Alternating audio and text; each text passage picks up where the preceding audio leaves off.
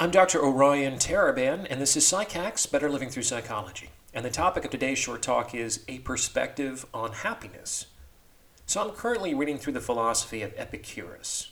Epicurus was an ancient Greek philosopher, and he gave his name to the adjective Epicurean, which is usually associated with an appreciation for the finer things in life, like luxurious food and sumptuous settings.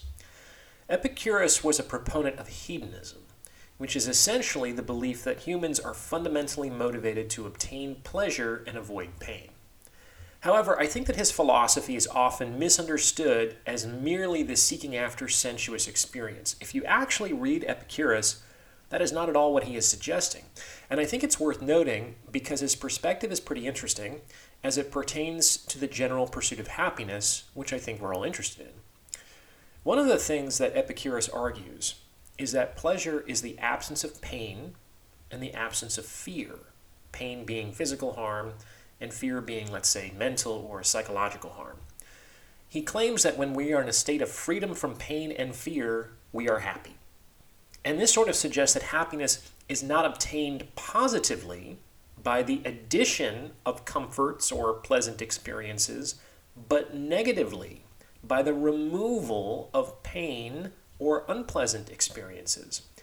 And this definition of happiness makes the experience far more accessible to the general swath of humanity. I like that. He also argues that we engage in a sort of hedonic calculus, in which we use our reason and judgment to calculate the net pleasure of an experience. For instance, not all pleasant things are net positives, because of the unpleasantness that tends to result as a consequence of pursuing them. And so something that is pleasurable immediately, but carries with it a lot of unpleasant and painful consequences, can't really be properly understood as a pleasure.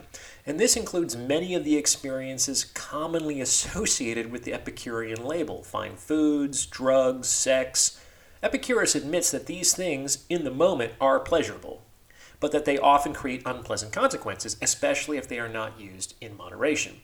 The upshot for him is that it's not possible to live without pain or fear if you live without temperance and rationality, and that living nobly, justly, and sensibly is your best bet to living without pain or fear, i.e. your best bet at being happy. Some interesting thoughts to consider. Please remember to like, comment, and subscribe for the algorithm, and see the About tab for more information on donations and consultations. Thanks for listening.